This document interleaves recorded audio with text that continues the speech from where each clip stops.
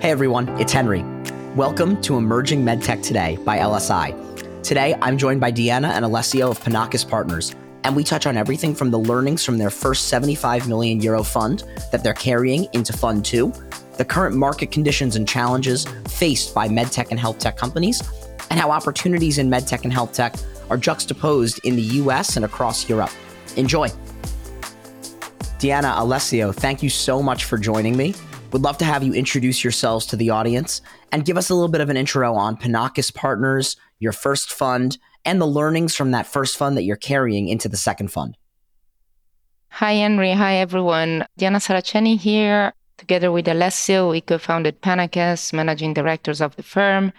And I have 23 years of venture capital experience. I also co-founded another venture capital firm quite some time ago called 360 Capital. And I've been active in the field of Medtech specifically for the latest 10 years or so. Thanks, Henry. Hi, everyone. I'm Alessio Beverina. I'm an engineer in background. I co-founded, as Diana said, Panakis back in 2015. Prior to that, I was a research engineer in a lab and then worked for 10 years at Sofinova Partners out of Paris and working hard in order to make Panakis funds, number one and number two, successful in the future. The first fund was raised in a different environment back in 2015. It took us a long time to raise because it was first-time team, first-time fund, but we were successful in raising 75 million euro. It was a fund dedicated only to medtech that was invested in the last 5 years in 12 companies. Certainly, we have done lots of investment in different subsectors of the medtech environment, from surgical equipment to oncology to diagnostics, etc. But what we learned was pretty clear. First of all, probably there are subsectors in the medtech that are not as sexy as we thought at the beginning. In particular, surgical tool, other than robotics, diagnostics. So we may consider that in the future, and I hope that Diana will be happy to explain what is the strategy of the second fund, we will not make tons of investment in that particular sector.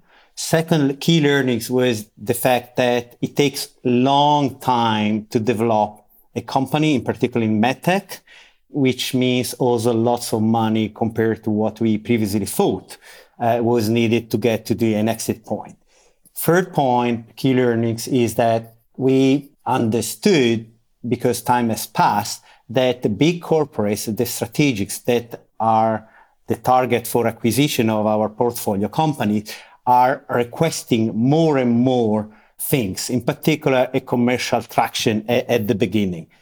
Finally, I believe that also we had several companies with partnership with corporates, meaning a distribution agreement, and this has to be thought widely, highly in the future, because not necessarily a partnership with a strategic makes an exit successful at the end of the day, because corporates are not easy to work with small startup, even if there is a contract in place. I don't know if Diana want to add anything on the key learnings. Well, on the exciting part, maybe we had key learnings on things that produced different outcomes in the bad, but also in the good. And on the good side, we learned that for example, for some asset, the excitement generated in the segment can create big opportunities for the company to raise money, increase the valuation, and have huge opportunities. We also learned that when you have comparables in the IPO market that produce great market capitalization, even in the early days without revenues, then that's where you can trigger exit pre-revenues, which is great. You don't have to go through the effort of raising the money and produce commercialization. And a few other exciting stories that we have that we're also learning for the better than what we have planned. Well, congratulations on deploying the first fund and on raising Fund 2. You talk about some of those learnings that you're carrying through working with the strategics and thinking about comparables in the public markets and how that can feed into the valuations and momentum for early stage companies. I'm curious now with Fund 2, what's the new strategy? What are you taking from that first fund into Fund 2? And particularly, what are you most interested in looking at in this new fund? Well, yes, let's start with the basics of the new fund. It's kind of a very exciting time here at Panacas with 175 million new fund to deploy that had just the final closing, went oversubscribed. We have lots of strategics as investors in our fund. There's a kind of an overlap with the first fund in the sense that most of it will be focused on Medtech, mostly pan-European companies, but also we have some allocation for outside of Europe. And I mean, early to late, we're open to tickets in the range of anything between minimum of 2-3 million up to 10, given the higher capacity of this fund. With this fund, we also added biotech to it. And I mean, it will be also interesting to look at opportunities where there is product combination, where medtech and biotech both add some components. And as Alessia said, as kind of learnings from the first fund, we are going to be very focused on devices when they bring a sort of therapeutic benefit to the patient. And this also will kind of in overlap with the biotech strategy, which is about treating patients, curing patients, just with two different angles. And when you talk about the investing geographies that you're looking at, you talk about mainly focusing in Europe or having an allocation for outside of Europe. Let's focus on Europe first. And obviously, one of the big seminal events in European medtech has been the MDD-MDR shift. And that's affected how medtech companies in Europe are going to be capitalized, develop their technologies, and commercialize from the earliest stages all the way through growth. And I'm curious how you're looking at the change in that landscape and how it may be affecting the behavior of companies in your portfolio, how you're thinking about investments, and how you're thinking about capitalizing companies in the early stages. Let's start saying that if you look back at 5-10 years ago, all American companies were coming to Europe in order to get the CE mark first, in order to demonstrate the technology and usability from the patient perspective. Then they were going to the United States doing the clinical trial to get the FDA. As of today, in particular on the more invasive kind of technology, cardiovascular, neurology, etc., companies are not going anymore to Europe first. It will be US first because of the difficulties the MDR has caused to all the environment. Even the companies in Europe are going FDA first. Even companies in Europe are going US first, yes. Because in particular, if you are targeting an invasive kind of solution, right, cardiovascular, neurology, etc., etc. So the point is that, if before, from an investment perspective, what has been changed is that essentially the first check that we are putting inside the company that were normally get to the CE mark are now much larger because you want to demonstrate through the FDA. So clinical trial in the FDA, as we know, is much more expensive than doing that in Europe. So the overall effect that you invest more money at the beginning at a higher risk in order to get to the milestone, which is the clinical validation and then the FDA. Certainly, this is very sad to say for the European patients, but also for a European company because they need from day one structure a strategy towards the United States and towards the FDA. And in particular, again, from an investment perspective, more money in at the beginning at higher risk compared to what was the case before. Little addition point to the MDR or the way the notified body are working in Europe in comparison to what the FDA does in the United States. Notified body Europe are not working in a propositive way towards the startups and the corporates. So you cannot have an interaction with them.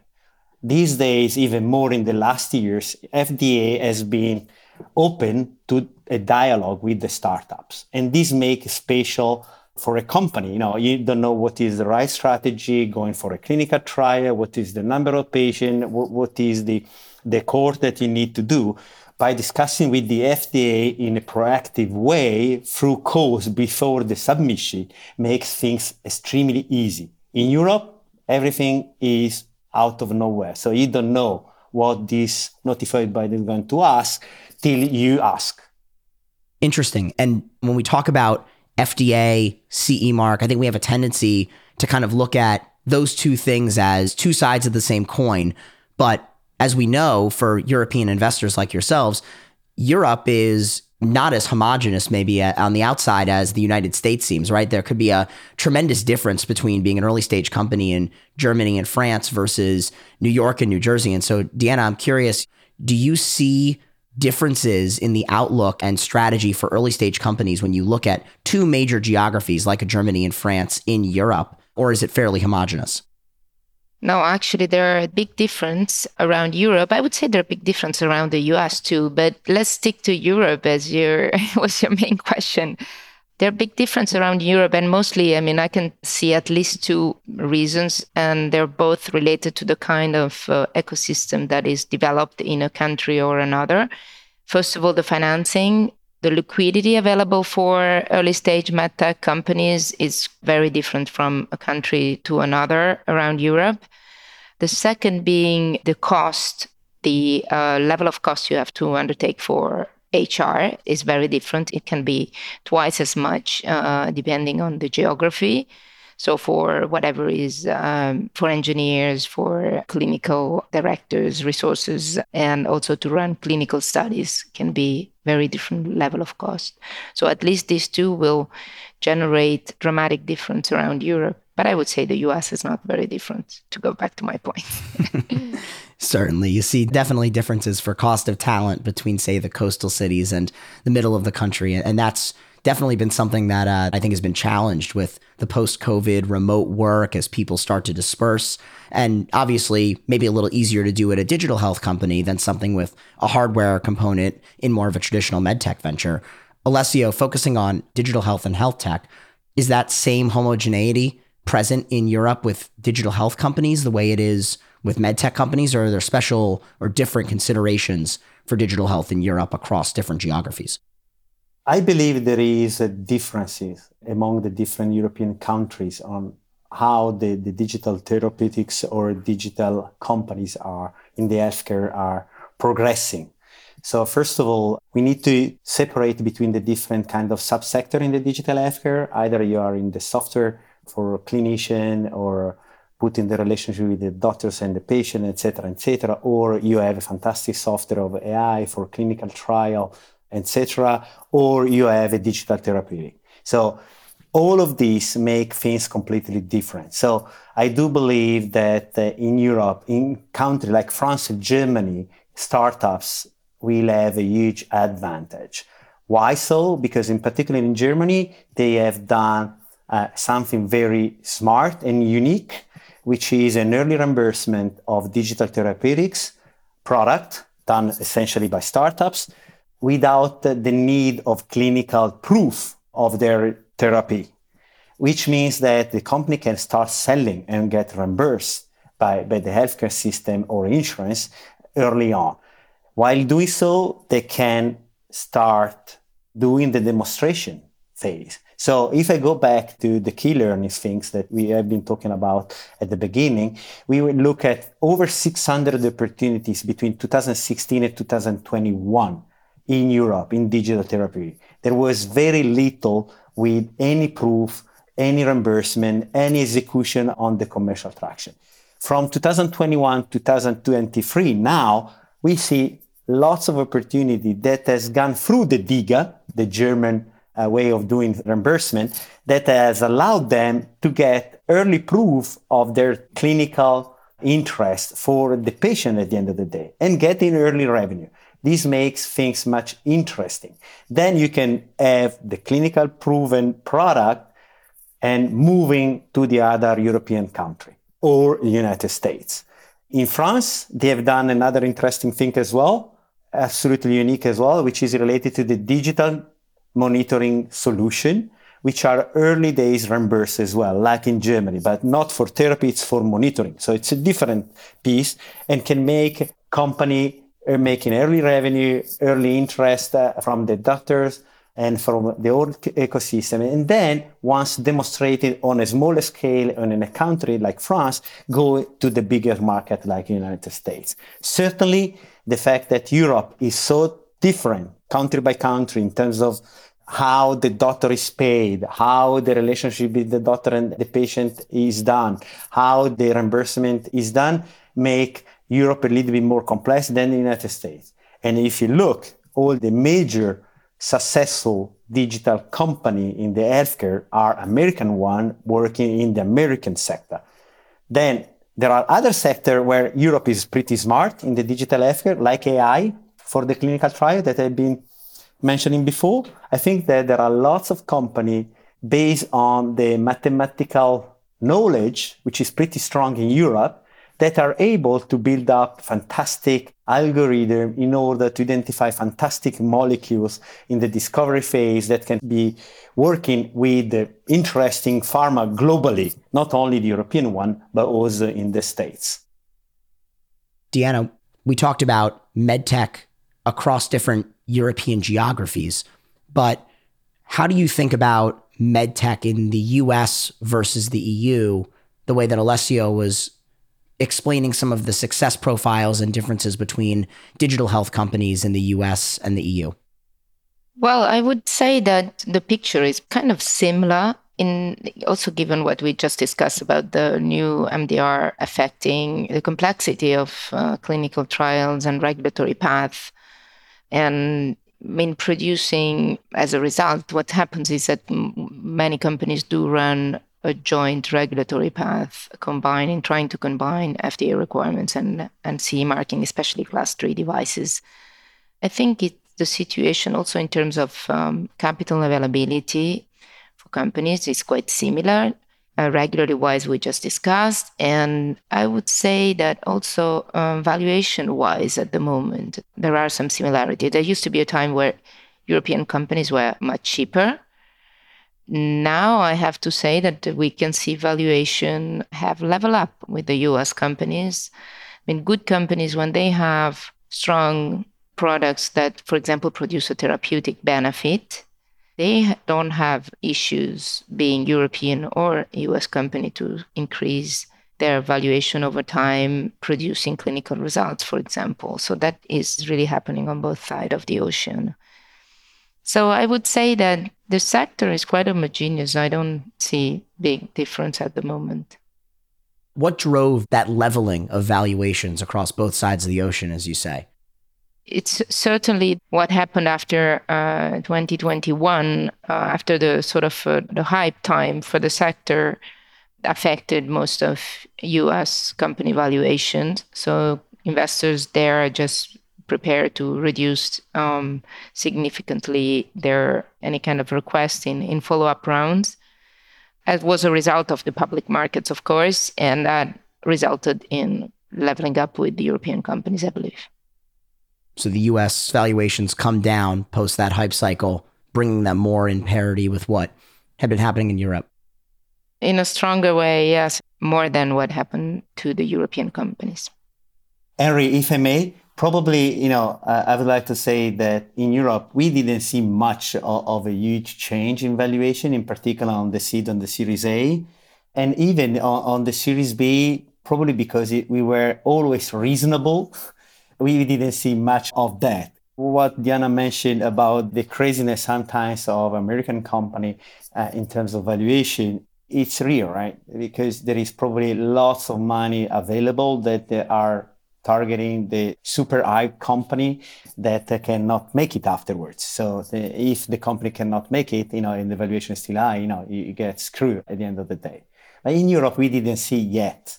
Probably we will have a 6 months, 1 year delay as usual. The roller coaster in Europe is smaller than the American roller coaster. Everything in America when it comes to roller coasters is going to be bigger. The theme parks, the food at the concession stand, it's all going to be bigger. And the valuations seem to be no exception there. I'm curious, you talk about this big hype cycle that happened in 2021 and this kind of reckoning for companies that had gotten these large valuations. And talk to me a little bit about the investors that were a part of those companies and are now looking at those follow-on rounds that you mentioned for companies that raised in those bigger hype cycles. What are you hearing from investment partners, syndicate partners in those spaces who participated in company rounds at valuations like that on the other side of the ocean? And how is that maybe affecting the thinking going forward for American, European, and transatlantic investing at large? The smart one who have kept resources, financial resources aside, they are not going to be too affected, right? I mean, they can afford to go through down rounds and just follow up pro rata so that they basically are not affected as a result. That's a smart way to do. You have to be in this business and understand that this is mandatory to keep reserves and to offset any of these cycles. So when there are smart investors in company, there nothing really happened. They just resize expectation to go after lower valuation, and that's it. The problem is more when, there are private investors, some of private investors, not to say that they're not smart, thanks God, no, but just to say that some inexperienced private investors sometimes do the mistake to say, well, that's a one-time investment that I'm not going to follow up, and then they are affected by everything that happens afterward. By adding a little comment, I do believe, like Diana said, that the smart investor will put reserve and suggesting their entrepreneur, the CEO of their company, to start the fundraising early on. Or so it takes longer time. Even if you look at the liquidity out there, the dry powder, as we say in our business, is still huge, available for the company. Investors are becoming cautious and probably trying to leverage their power with the money and decreasing the valuation over time. So the suggestion of smart VC are giving the reserve and go fundraising, even if you have 80 million in the bank. Because this is, you take longer time in order to create interest from the actual investor. So there's money available, but companies need to be smarter in when they start their fundraising and how they run their process with a longer time horizon in mind to plan for what has been a correction in the market condition and what has ultimately affected investor perception of their company and investor behavior when looking at their overall fund and amount of capital. Absolutely. Great. We talked about health tech and medtech investing in Europe and the US, and I'm curious within that same fund, how you're thinking about those two segments similarly, differently, and how you're managing deal flow, investment propositions, and opportunities in those different spaces together. So Alessio, starting with you, talk to me about health tech and digital health right now in Europe, in the US, and the spaces or opportunities, clinical needs, the places where you're seeing high opportunity for digital health and health tech to make an impact, where you're looking at Fund 2 as a way to participate and drive that impact. So first of all, let me say that since we are investing in the fund, we need to talk the same language inside the partners in the firm. So very often we talk about clinical evidence or demonstration. We talk about regulatory approval. We're talking about IP. In the digital healthcare space, often there is not such things. So where we are trying to focusing ourselves is more related to the company that's very similar to the biotech and the medtech investment that we are normally used to do.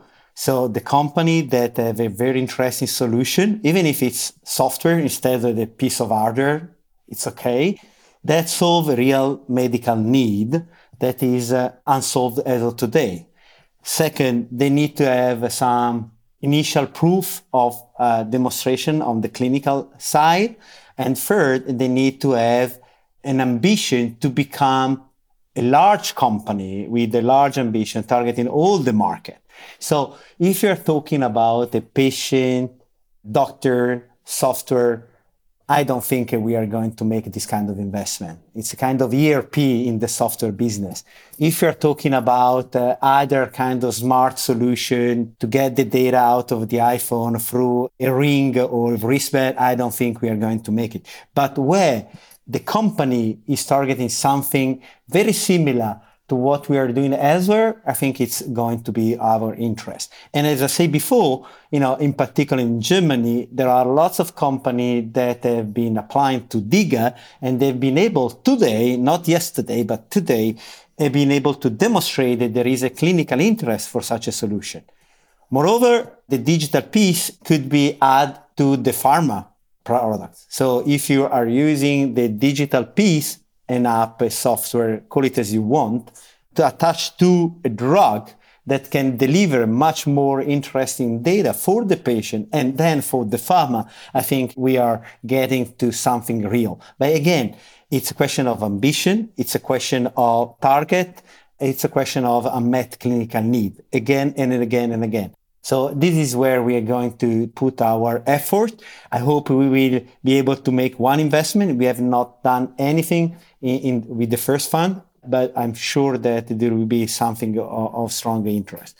On top of that, as said before, artificial intelligence, different kind of algorithm, machine learning, etc., dedicated to the discovery phase in drug is something of interest. Even if I have to say that it's very complicated to identify the good ones, because it's very rare that somebody has everything already demonstrated. So in this case, it's very useful to have a team inside Panacast with the mixed knowledge on the biotech side, to understand what are the drugs and how the drugs behave, what are the mechanisms of action, how they can interfere. And on the other side, people in the Medtech, like myself and Diana, that are able to understand what are the pathology that can be useful for such a technology.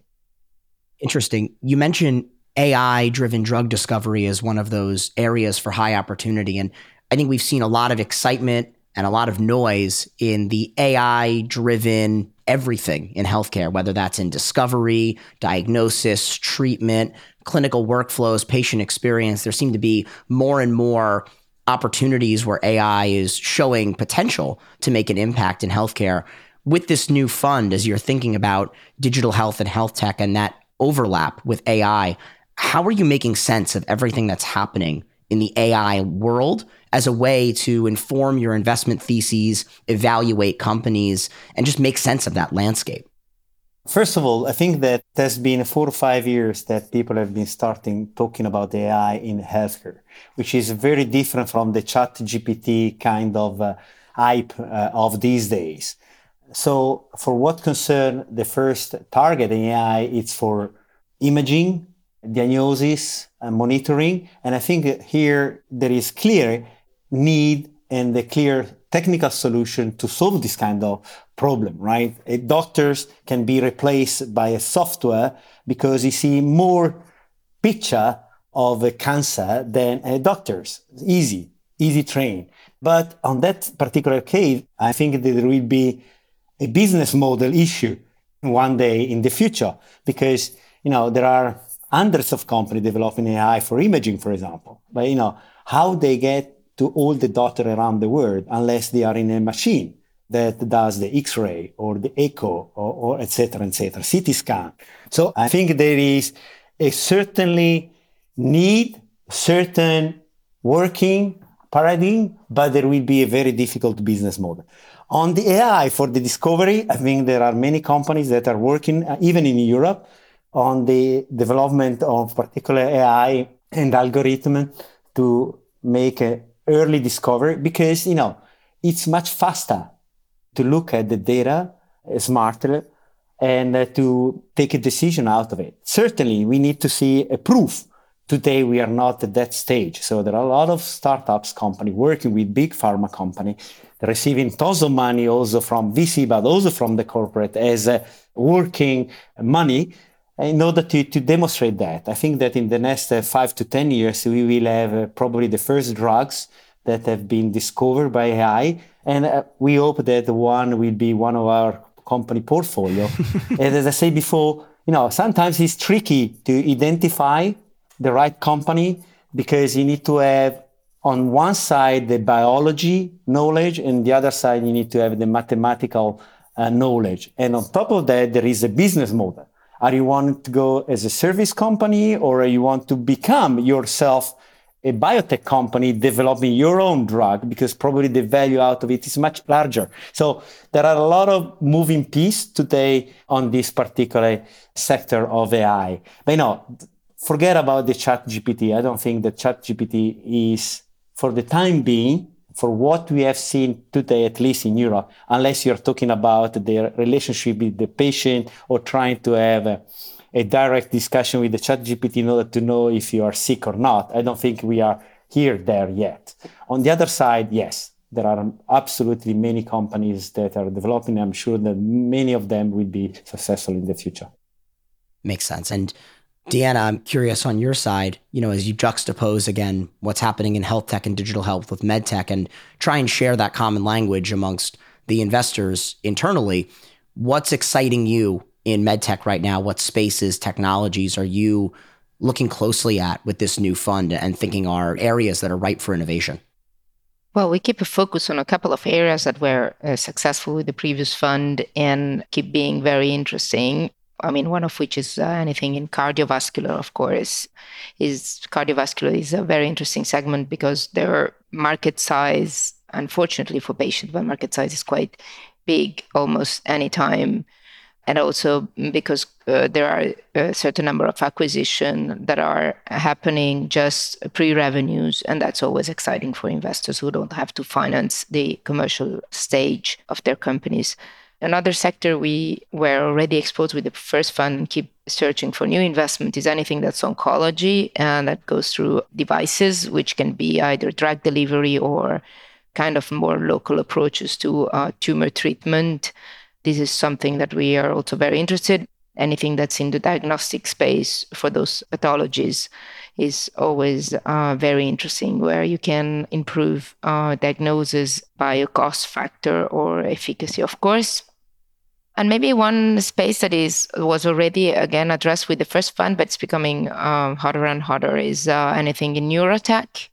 And that is also including a certain number of segments. You have NeuroSteam that is part of it. And that's not only for pain treatment, but also for anything that's, for example, again, companies like one in our portfolio of the first fund that's more neuromodulation than NeuroSteam, that's using ultrasound neuromodulation to open the blood-brain barrier. That is a platform technology very interesting to enhance drug delivery into the brain. In innovation around the brain, most of the time is interesting, I have to say. And then obviously, again, in diagnostic, anything that's diagnostic around neurology or psychiatric, most of the time is introducing some concept and some biomarkers that are badly needed in pathologies which are otherwise just measured with some kind of qualitative clinical symptoms. If I may add, Harry, my beloved robotic surgical equipment piece, where Europe has demonstrated over the last 5 years to have been capable of creating interesting company, CMR, Robocat, Precise, Ganymed, Distal Motion, all company that are targeting different kind of subsector in the surgical robotic environment, not necessarily laparoscopic, but, they can go for brain, they can go for cardiovascular, ophthalmology, microsurgery in the case of our portfolio company, MMI, etc. So there is the capacity in Europe to create a good leader in this particular sector. Also because, as Diana said at the beginning, the overall cost of developing it's lower. You need a lot of resources in terms of human being because you need to develop the software, you need to develop the hardware that are extremely complex to do it, and then you need to do the clinical and regulator, etc., etc. So Europe has a clear edge on top of it. And I hope that some of these companies that I mentioned before will be successful in the future as well. Deanna, you mentioned the neurology space and neurotech getting hotter and hotter, in your own words there. And I'm curious, when I've spoken to neurology KOLs and companies in that space, I've heard from one a great quote that I like to use. And they said that what happened in oncology 10 years ago with respect to diagnostics, biomarkers, personalized treatment, precision medicine is going to happen in neurology in the next 20 years. And I'm very curious, are you seeing that? Is that something you buy into? Are there similarities in that shift? Totally. Just to mention one of the biggest disease, if not the biggest disease by number of patients, unfortunately, which is Alzheimer. What is clear is that any drug being approved at the moment on the market, there were 2 of them approved by FDA in the last 18 months, Basically, what they do for the patient, they slow down the progression of the disease. Now, if you consider that slowing down the progression of the disease is only relevant if you can catch the disease early on in the process, then you see immediately the similarity with oncology. Most of the major improvement in oncology were about early diagnosis and prevention and be able to have treatment and surgery and obviously also a drug treatment on patients early on in the process. And this is what's happening in neurology. And there will be more and more need of those biomarkers. Actually, we have invested in one, which is a very, very promising company developing a biomarker for early detection of Alzheimer's, just to stick to the thesis. We're extremely excited to have both of you join us at LSI Europe in September in Barcelona, Spain. And we're going to have both of you on panels speaking at this event. I'm curious, by September, in just a few months, what will we be discussing then? What's going to be really important for our global community of innovators, investors, and strategics to be thinking about, to be discussing and analyzing, and hopefully leave with new insights and learnings on to better grow their businesses and make an impact on healthcare globally? Well, I want to be optimistic and say that we're going to discuss about the full market recovery in a few months. I hope. I'm just talking about public markets, of course, because there's no much recovery in private markets. But public market would be good to see that we're back to what we have seen in 2020, 2021, to some extent also beginning of 2022. And that would be great for the sector to be able to have early stage IPOs and alike, and give the opportunity to many companies to raise the capital they need to further develop. Let's hope. 100% in agreement with Diana, as usual. I hope that, after these 12, 18 months of pause, because the market was down, there was a lot of stress or impatience, etc., the market will recover. And we can see already these days there are a lot of companies that are able to raise funds, reasonable funds. So I hope that in September, the bad environment is passed away and we will be able to restart doing business as well. And I hope that the exits, either on the public market or in an M&A, will restart as soon as possible. Diana, Alessio, thank you so much. Thank you, Henry. Thank you, Henry. Pleasure. Thanks for tuning in to Emerging Medtech Today by LSI. Be sure to subscribe on your favorite podcast player so you're automatically notified when there's a new episode. For more about LSI and the Emerging Medtech Today podcast, and to continue exploring our suite of videos, interviews, and other resources, visit emergingmedtechtoday.com and find the link in the show notes.